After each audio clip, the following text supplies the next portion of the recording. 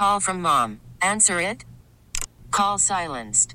Instacart knows nothing gets between you and the game. That's why they make ordering from your couch easy.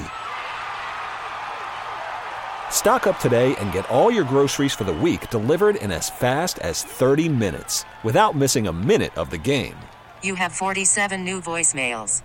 Download the app to get free delivery on your first 3 orders while supplies last. Minimum $10 per order. Additional terms apply. We get it. Attention spans just aren't what they used to be. Heads in social media and eyes on Netflix. But what do people do with their ears? Well, for one, they're listening to audio. Americans spend 4.4 hours with audio every day. Oh, and you want the proof? Well, you just sat through this ad that's now approaching 30 seconds. What could you say to a potential customer in 30 seconds? Let Odyssey put together a media plan tailor-made for your unique marketing needs. Advertise with Odyssey. Visit ads.odyssey.com.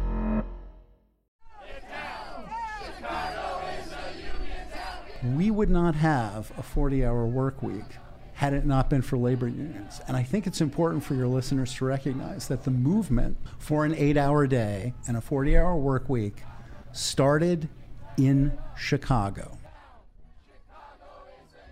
Chicago is referred to in a variety of ways as a union town, with baristas walking out, hotel workers on the picket lines, and Hollywood essentially at a standstill.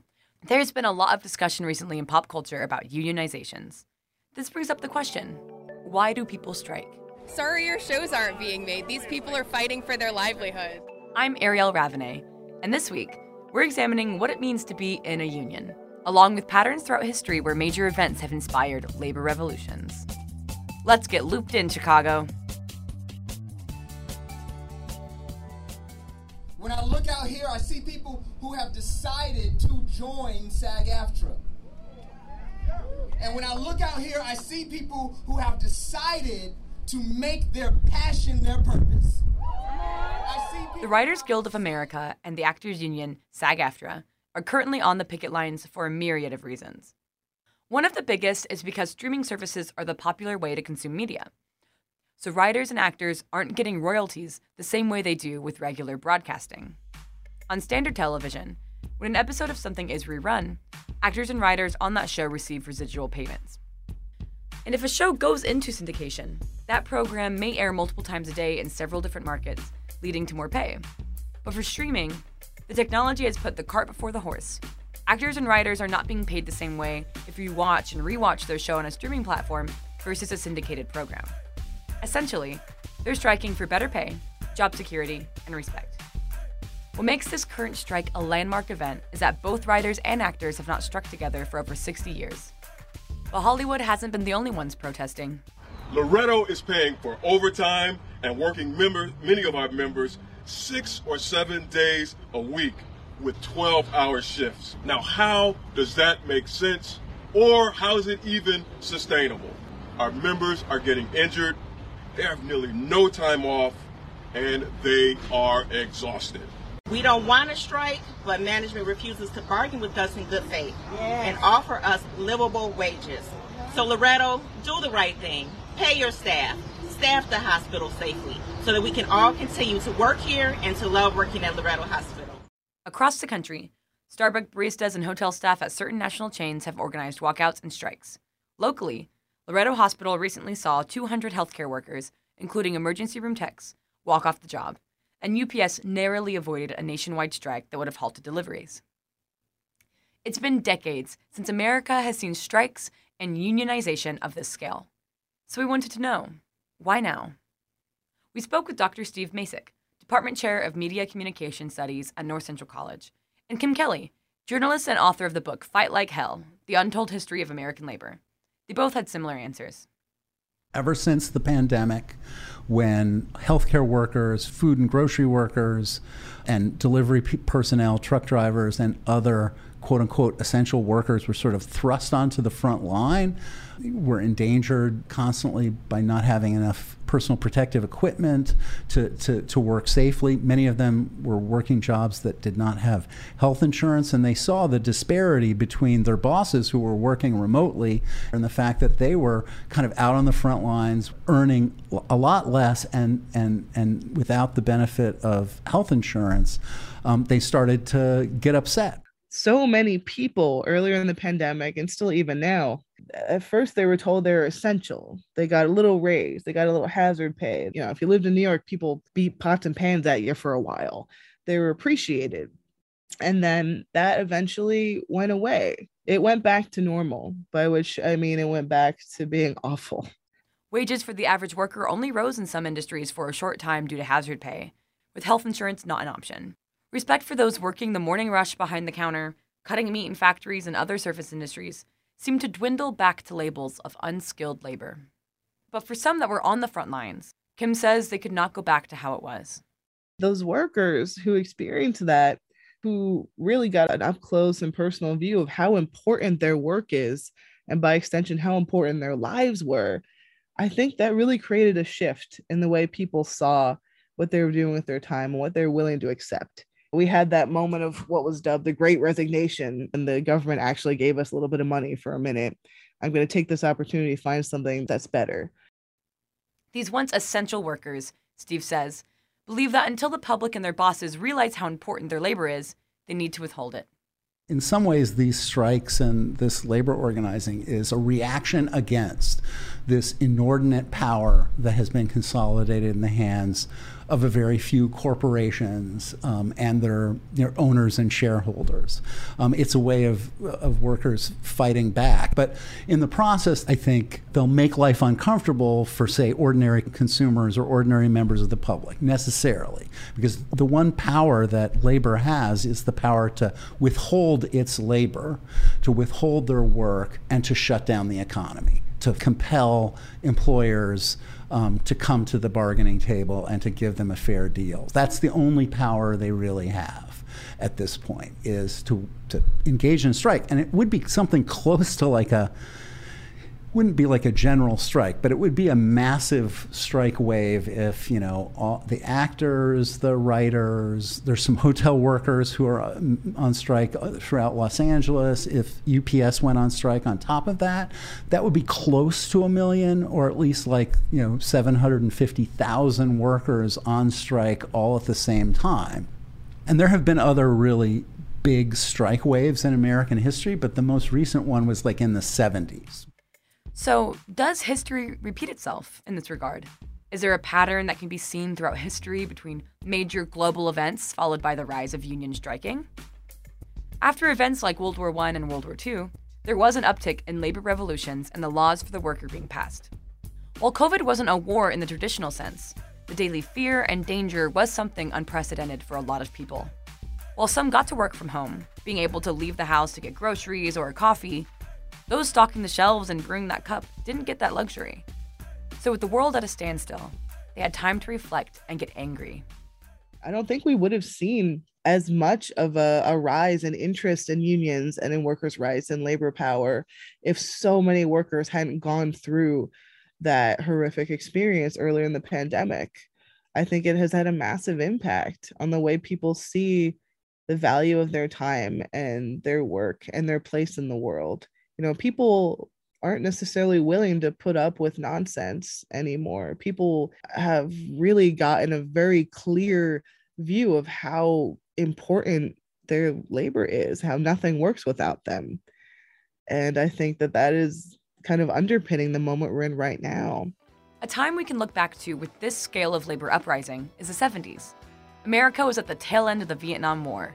Movements during this time were a continuation of the 60s.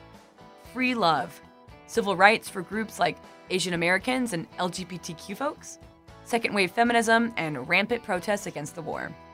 On the surface, these fights may seem like individual issues, but Kim says the intersection of identity is more important than some know when it comes to the labor movement. Whenever we're talking about a specific movement for liberation, whether it's the Black Power movement or the Civil Rights movement, the queer and trans liberation movement, women's rights, all of these different movements, I think there is this tendency to look at them almost in a bubble, right? Like whatever's happening there is what happened within that scene, and that's what was going on, and they weren't connected to anything else.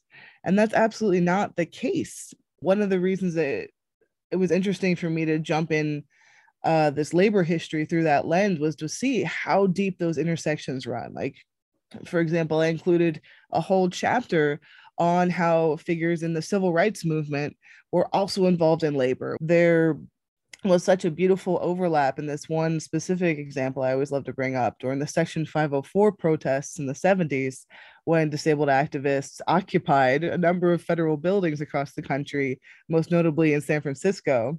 They were able to keep that occupation in San Francisco going for almost a month because they had help from the Machinist Union, who provided them resources and transportation. They had help from the Black Panthers, who fed them, because a couple of the disabled activists were also Black Panthers.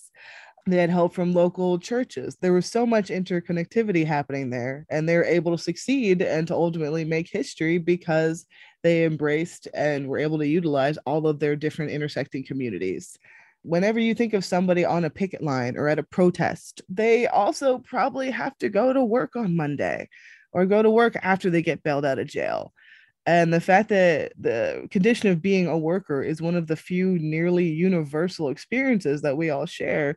Almost everyone has had a job or has a job now or will have a job eventually.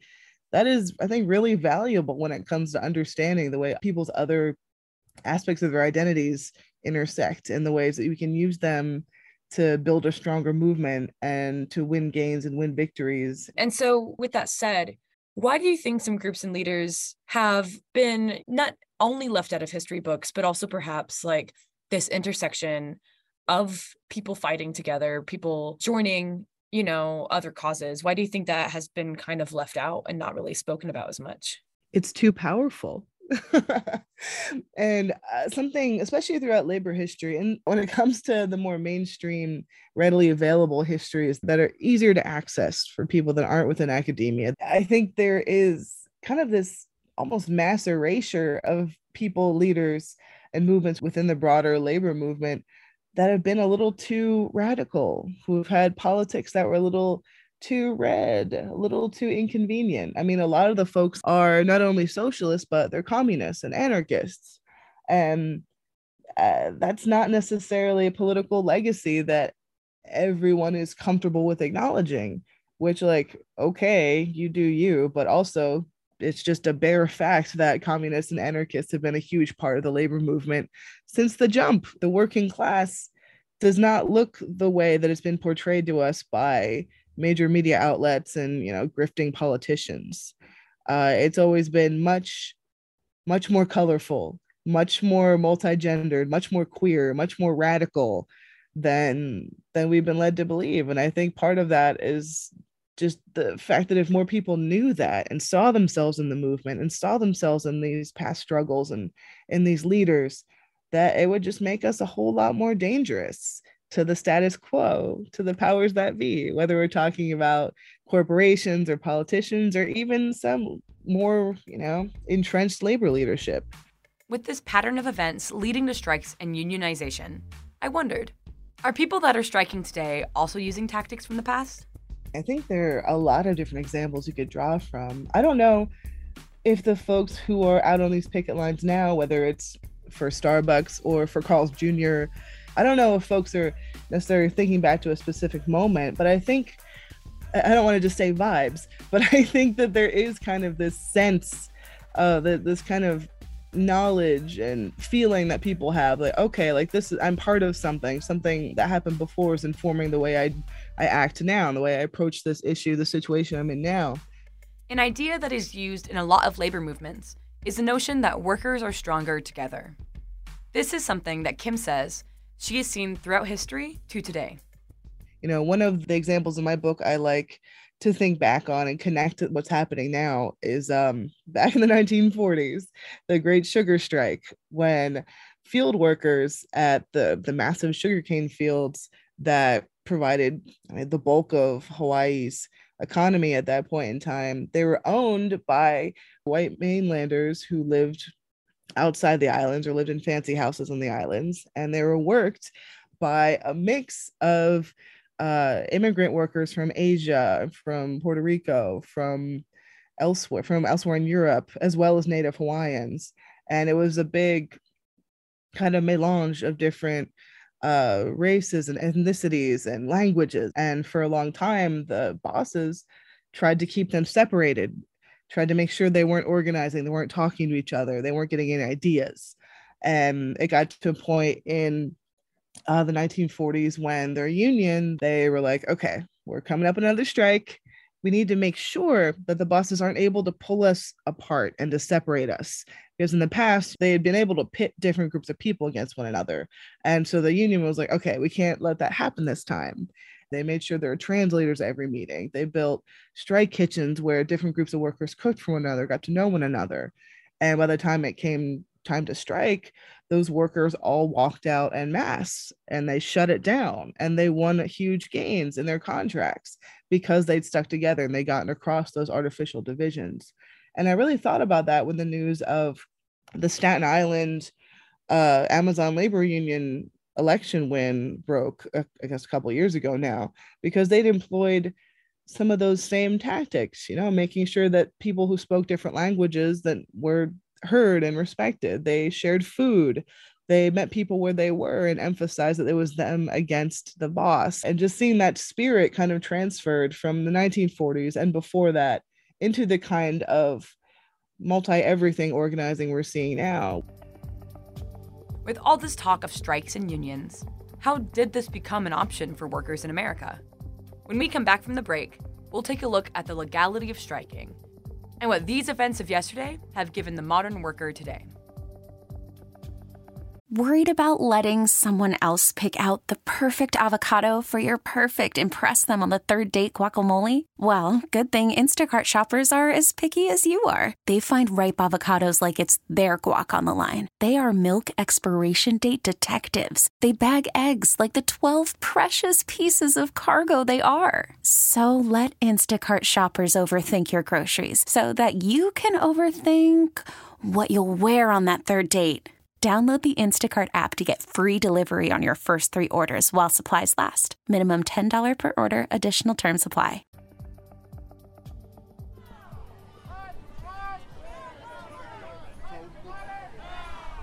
One thing I kept hearing in research for this story was the word solidarity. And not just from members of SAG-AFTRA supporting each other, but even from those who aren't in a union yet. At a recent SAG-AFTRA protest at Millennium Park, I spoke with Nyla Smith, a student in film scoring at Columbia College, and she was picketing not just for those in the industry, but for her future self, as she seeks a career that would potentially put her shoulder to shoulder with actors and writers.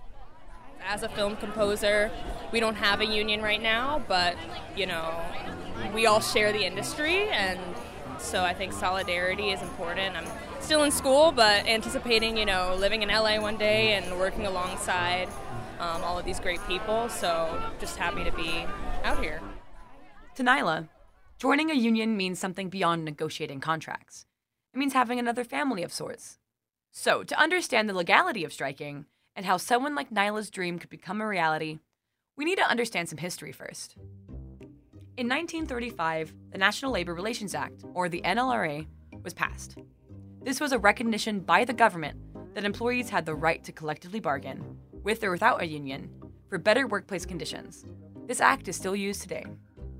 That same year, the Wagner Act was passed, which established the National Labor Relations Board, or NLRB, the federal agency that oversees unions and their process. But how does a workplace establish a union? Here's Steve to explain. So there's a couple of ways that workers can go about unionizing.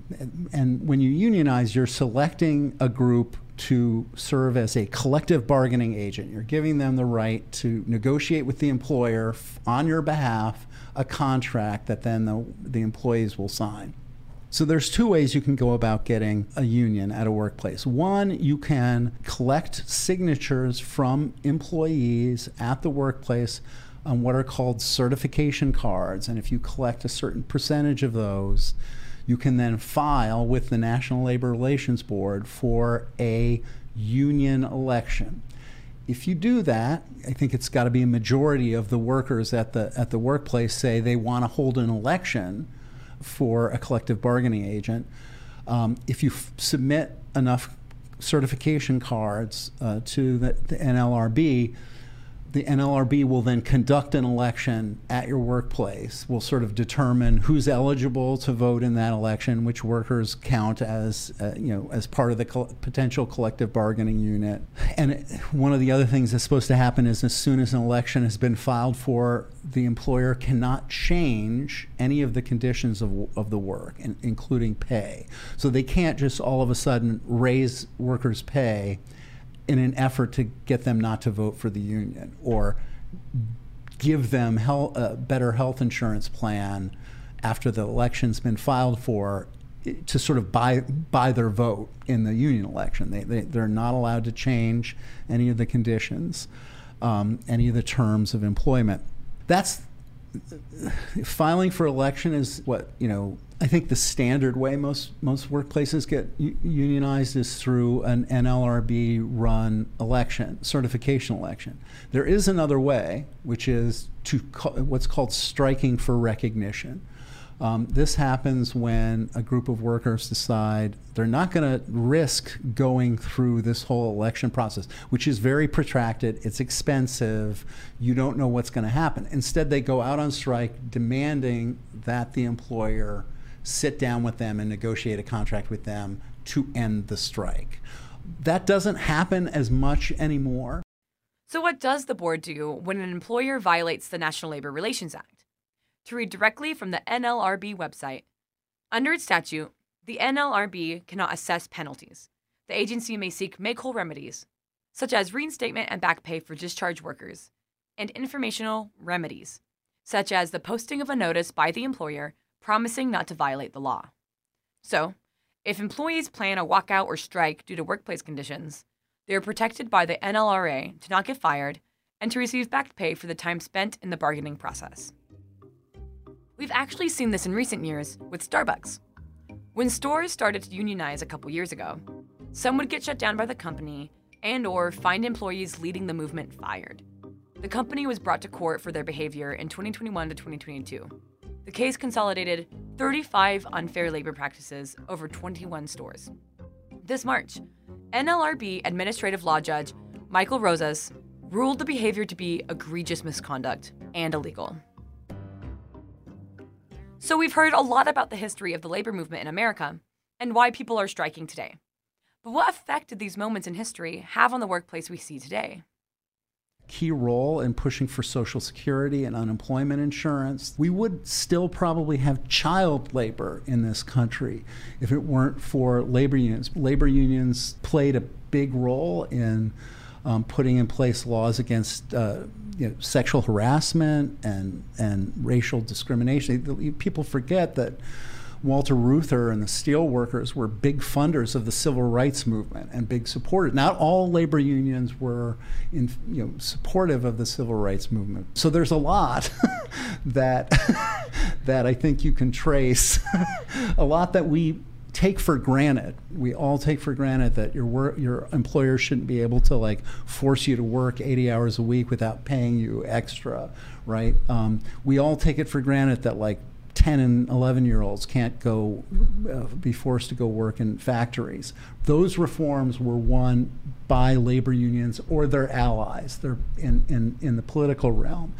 I think also workplace safety regulations of various kinds. They're not exclusively the creation of labor unions, but we wouldn't have them had it not been for labor unions drawing attention to especially dangerous working conditions in manufacturing and industry and raising the public's awareness. The big thing is, Social Security, unemployment, 40-hour work week. If you like the weekend, if you appreciate having a weekend, you can thank organized labor for that.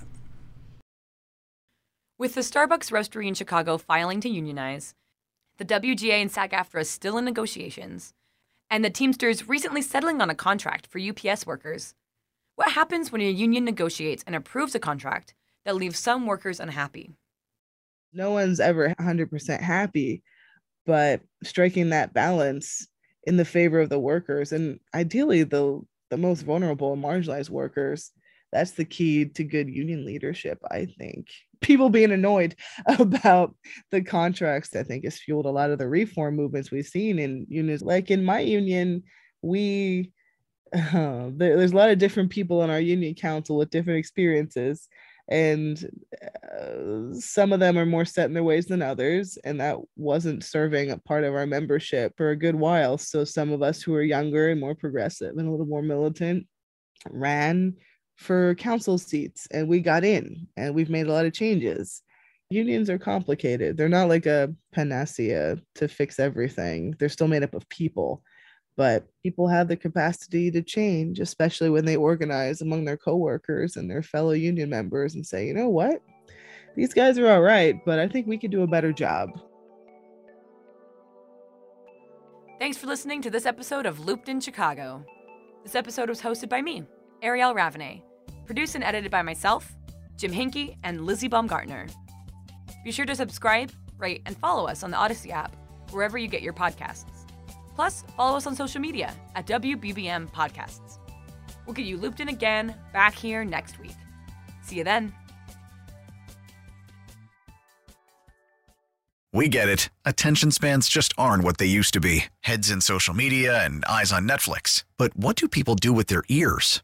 Well, for one, they're listening to audio. Americans spend 4.4 hours with audio every day. Oh, and you want the proof? Well, you just sat through this ad that's now approaching 30 seconds. What could you say to a potential customer in 30 seconds? Let Odyssey put together a media plan tailor-made for your unique marketing needs. Advertise with Odyssey. Visit ads.odyssey.com.